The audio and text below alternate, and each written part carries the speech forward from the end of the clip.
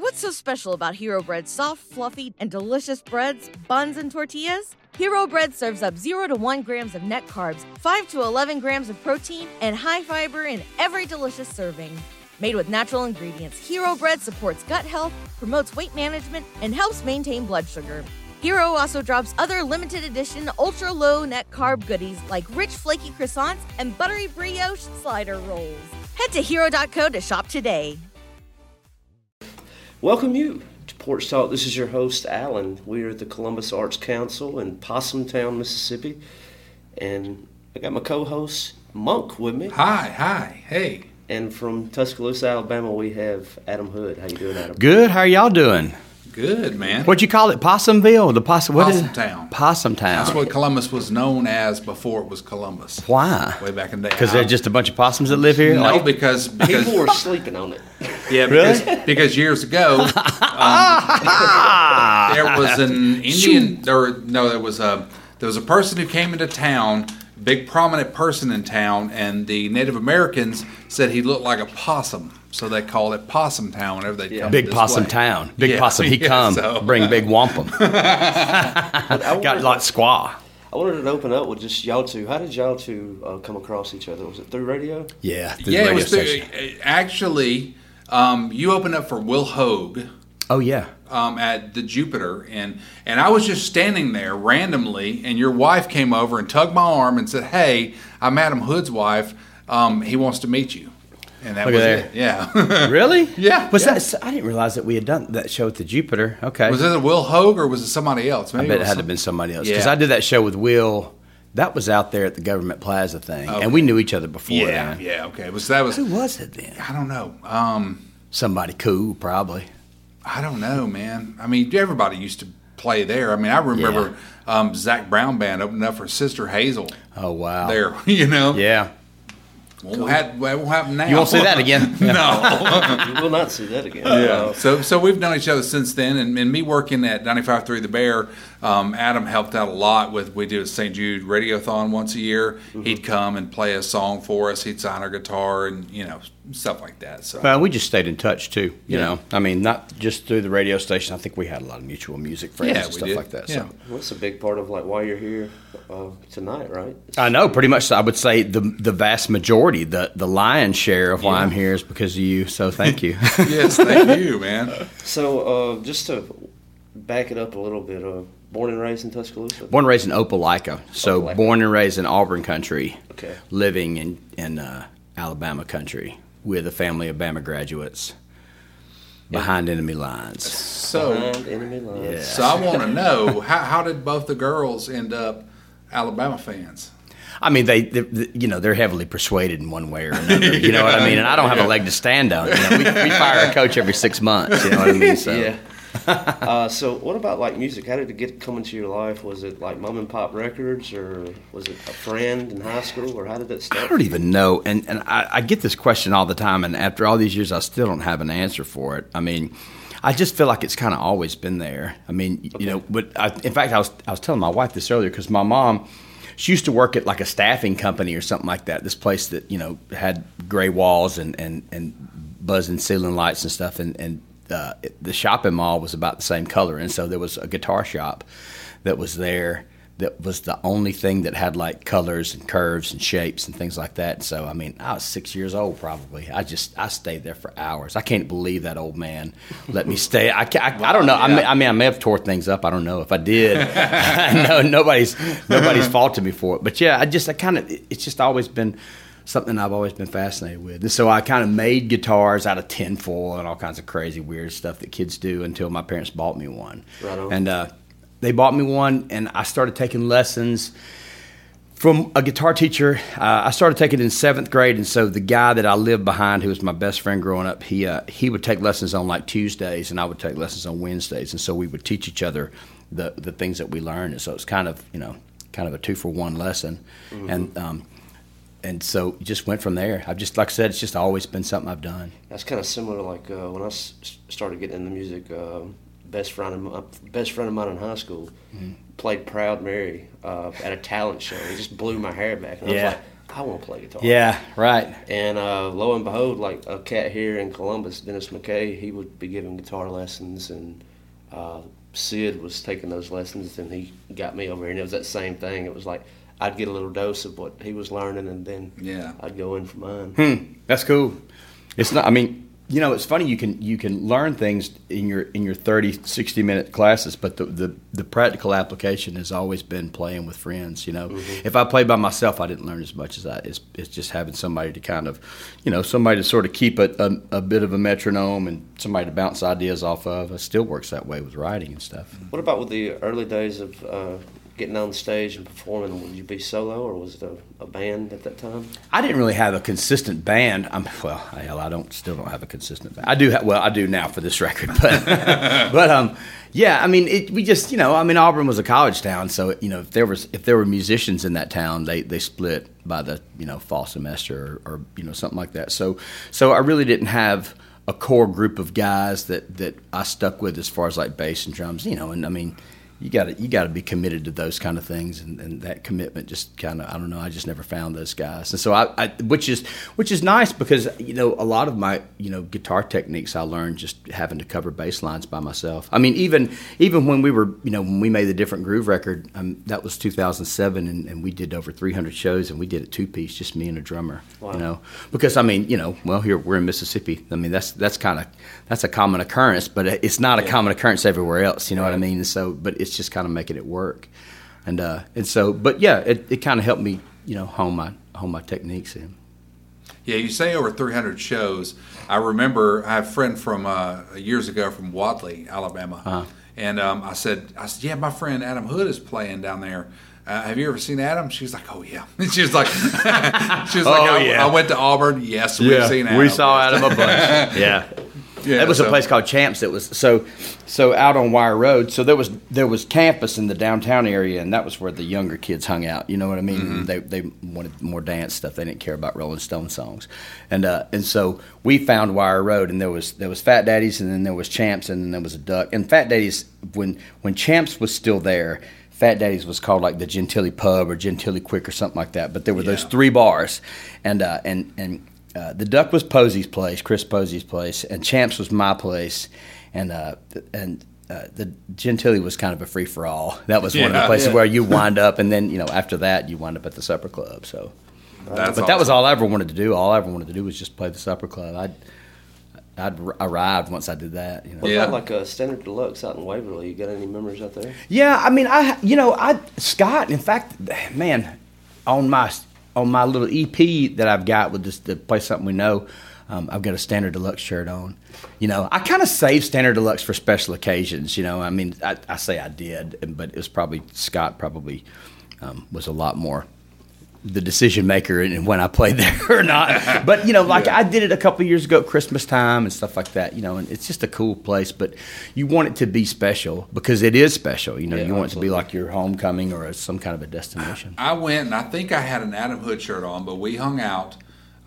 You played the Fall Boogie, I believe, or Spring Boogie one year. Yeah. And I went down there, and this girl saw me. Maybe I had an Adam Hood hat on. And she was like, oh, I love Adam Hood. I came all the way down from Wisconsin. Wow. To see Adam Hood. Yeah. And so I hooked up, and like I was texting him, like, when you going to be here? And he was like, I'm pulling up now. So we went over, and she freaked out meeting Adam for the first time. I was like, all right, well, there you go. That happened. So, yeah. That's down at Standard Deluxe. That is not a regular occasion, though. That's a great place to see a show, though. Well, and it wasn't, you know, when we were getting started, like, you know, Standard Deluxe wasn't really there. I feel like that the more original music venues kind of found their way into establishment about the last couple of years we were getting out, you know. Mm-hmm. I mean, because I you know, we struggled, you know, fighting the good fight with covers and stuff like that, and then just eventually Texas opened up. And so by the time Texas opened up for me, that was when we were about a year later, you know, that was when the places like Standard Deluxe kind of got established. So I was across the Mississippi by that time. Yeah, and by the time that Texas was opening up, as far as like crafting songs, and how did that happen for you? How did they learn about Adam Hood? So I had a manager that lived outside of Austin at the time, and so it was kind of a fluke. You know, I mean, I know I know guys that will kind of make it an intention and a goal to say, okay, I realize that there's a lot of bars over here. I'll come play, and it either takes off or it doesn't. And so I feel like that I kind of found my way to Texas, by happenstance, really, and I fell in love with it. That was always the kind of music I listened to anyway. Steve Earle, Delbert McClinton, stuff like that. Oh man, dude, Transcendental Blues. That might be my favorite. It's a great Steve record. Earle. Yep, that's one of my favorites too. Yeah. So you've got a pretty big event coming up. Yeah. Yeah. I'd like to talk a little bit about that. I don't know if you might want to open that up. Yeah, well, I mean, I remember the Instagram video when you found out. Yeah. So for everybody that doesn't know, Adam's playing the Opry for the first time tomorrow night. That'll be the 22nd of October. So what was that like? I didn't even realize it was in our scope. You know what I mean? Yeah, I didn't know. It's one of those things where you everybody wants to do it, but as far as making it something, okay, why don't we see if we can play the Opry next month? You know what I mean? That's not really a conversation. And so, when Zach, my publicist, hit me with that, I was kind of floored. I mean, I'm still a little floored. And the cool thing is, Caitlin Butts played it recently, and the Moon Pies have played it, and Jason Eady's playing it. Another Mississippi native is playing it next month, and so Jason's a really good friend of mine, and Brent's done it 2 or 3 times, and so I've got friends that are instead of it watching me watching Darius Rucker do it, I got people that I actually know their cell phone number, so it's interesting. I mean, there's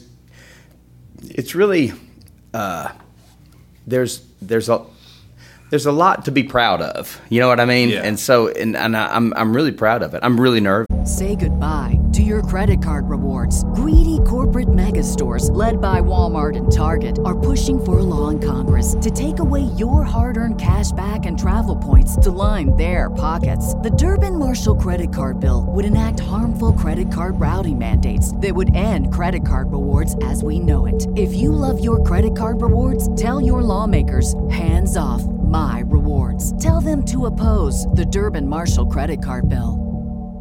Because there's a lot. This one's Saturday nights are on television too, so they're going to see me on the TV.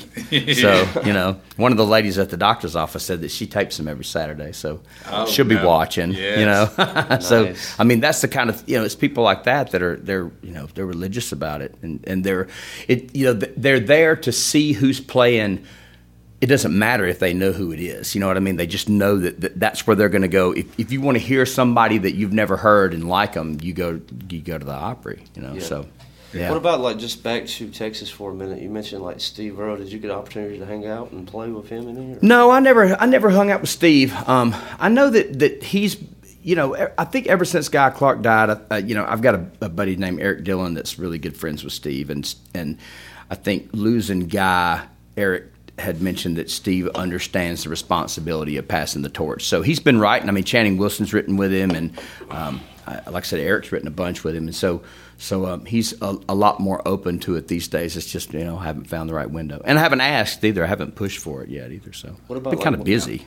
What about what parts of Texas? Would it be the Austin city limits or? As far as playing and stuff, oh man, I played everywhere. I mean, everywhere from Shreveport to El Paso. We haven't hit the Mexican border yet. That's the only place in Texas that we haven't played. Gotta get down to Laredo. I mean, it's only a matter of time. So, tell us about the new album. I'm totally I love the live videos that you were doing with Charlie Starr and everybody. Yeah. So what was that like? Was that a lot of fun? Yeah, it was cool. Yeah. So Bad Days Better is the name of the record.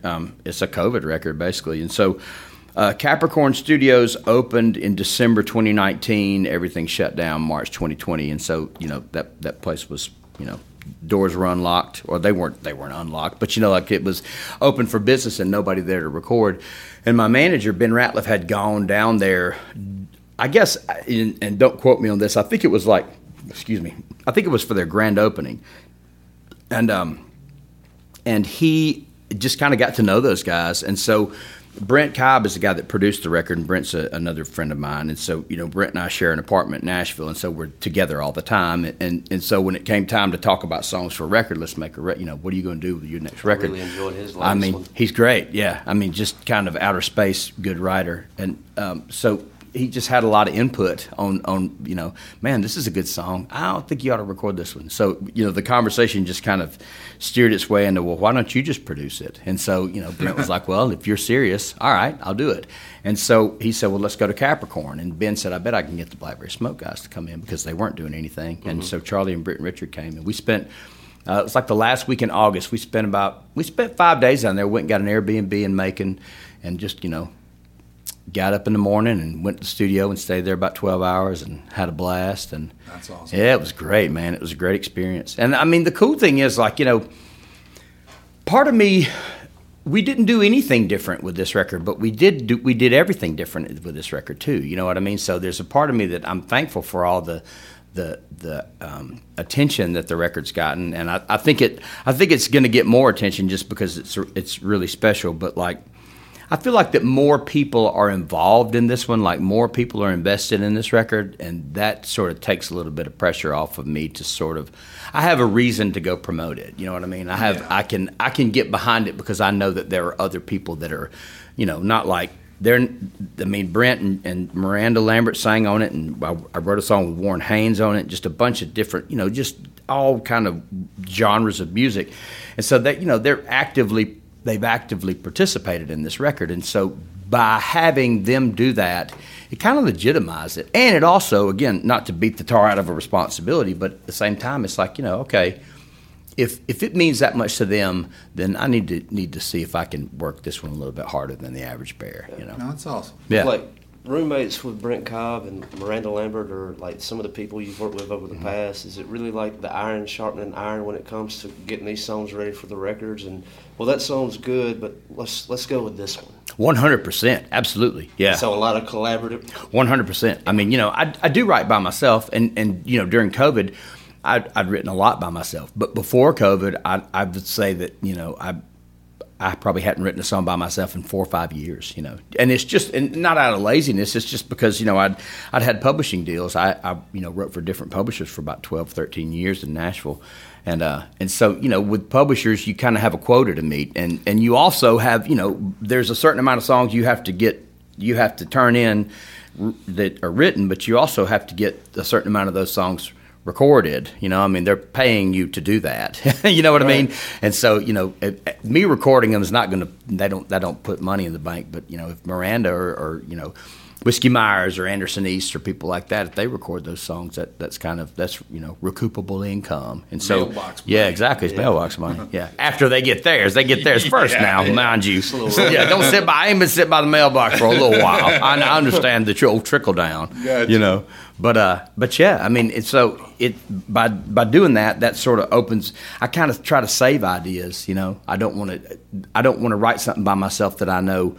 Even with Brent, I can go ahead and finish this, or I can save this one for Brent and get his opinion and his take on all this stuff. So yeah, it's great. All right, well, let's do 3 questions to walk it on out of the door. You got 10 minutes till showtime. Ooh, okay. I better go put my fancy clothes on. Put my makeup on. We'll walk you up the back way. Oh, thank you. Yeah, you can get right in the green room. First question is, as far as people finding your latest record or what you have going on, is there a place on social media or a website that they can go to stay in touch? Yeah, adamhood.com. We have all our resources are there. So, all the links to our social media, all the links to all the, whatever streaming service you choose, be it Spotify, Pandora, iTunes, whatever it is, Amazon. It's all there. You can buy stuff. You can buy merch from us and tour dates and all that stuff. Yeah, I'd say that I'd go to adamhood.com and, before I went to my Facebook page. Adamhood.com will get you to my Facebook page, though. Question 2 is, big milestone, Grand Ole Opry tomorrow night. Is there any other venue that you would really like to get after in the future? Oh, that's a good question. I wet my whistle at Red Rocks one time. We were on we did this thing called the Country Throwdown Tour in 2011, and I was part of the Bluebird Songwriters tent, and so there were basically 3 stages. There was the songwriters, and there were 6 of us that year. So it was me and Brent and Aaron Enderlin and Caitlin Smith and Austin Lucas and Danny Flowers. What a team! Yeah, right. I know. And nobody knew who anybody was. I mean, nobody knew who Caitlin Smith was. Nobody knew who. I mean, Brent still had short hair then, you know. So, and so it was. We were that tent, and then the side stage was. I think it was Craig Campbell, Brantley Gilbert, Drake White was the first guy. Randy Hauser, was he a part of that? Hauser was on there. He was on the big stage. So it was Lee Bryce, Hauser, Jamie Johnson, Willie Nelson, and then Jack Ingram jumped on some of them. So it was the people that did Lollapalooza. This was like their country music version of not Lollapalooza, like the Warped Tour. So I guess Lollapalooza is kind of its own. Sure. It's in one spot. These are touring. It doesn't things. tour anymore. Right. Yeah. So we hit Red Rocks, and so the cool thing was like we played the side stage, yes, but they would let us 3 at a time while on the big stage while other acts were breaking down and setting up and all that stuff. They let us go there and do 2 songs apiece. So we got to play 2 songs at Red Rocks. Awesome. And I'd like to have that little spot back again. You know? Yeah, no kidding. Yeah. You got anything? I'm good. I've got one more. Is what was your favorite part of this interview? All of it so far. This is good. I like the questions about writing. I really, and I feel like we've kind of talked about this a lot. I didn't really have a whole lot of encouragement or suggestions or anything like that. I kind of had to figure all this crap out on my own, and so I appreciate and enjoy answering questions about the process because if it helps anybody make something rhyme, or if it helps anybody get the 3rd verse done, that's really important, man. And spending time with your music, like the thing that I appreciate the most, it's like you're really good about a hook. Thank you. Which I feel like is I feel like I'm a great second verse writer. I think I'm terrible at hooks. So thank you for saying so. It's usually found there. Right. Yeah, Thank you. Okay. yeah. The hook is in and see that's Daryl Scott and guys like that was kind of the thing with those guys. You would the things like the real gut punch was somewhere snuck in there. It's not always in the last line of the chorus. That may not necessarily be the most relevant part of the song, And that's the style that I appreciated the most. Mm-hmm. And so because I liked that the most, that's the style I developed. And, but it forces you to listen. And I don't have anything different to say. I mean, with this record I do. I mean, there's a lot of thank you, Lords, and a lot of, positive thinking with this, and rightfully so, because, I've had to come out of that stuff on my own, number one, and number two, well, we need that, especially in, kind of where we came from and where we are. I mean, just, hey, let's all take it easy. You know what I mean?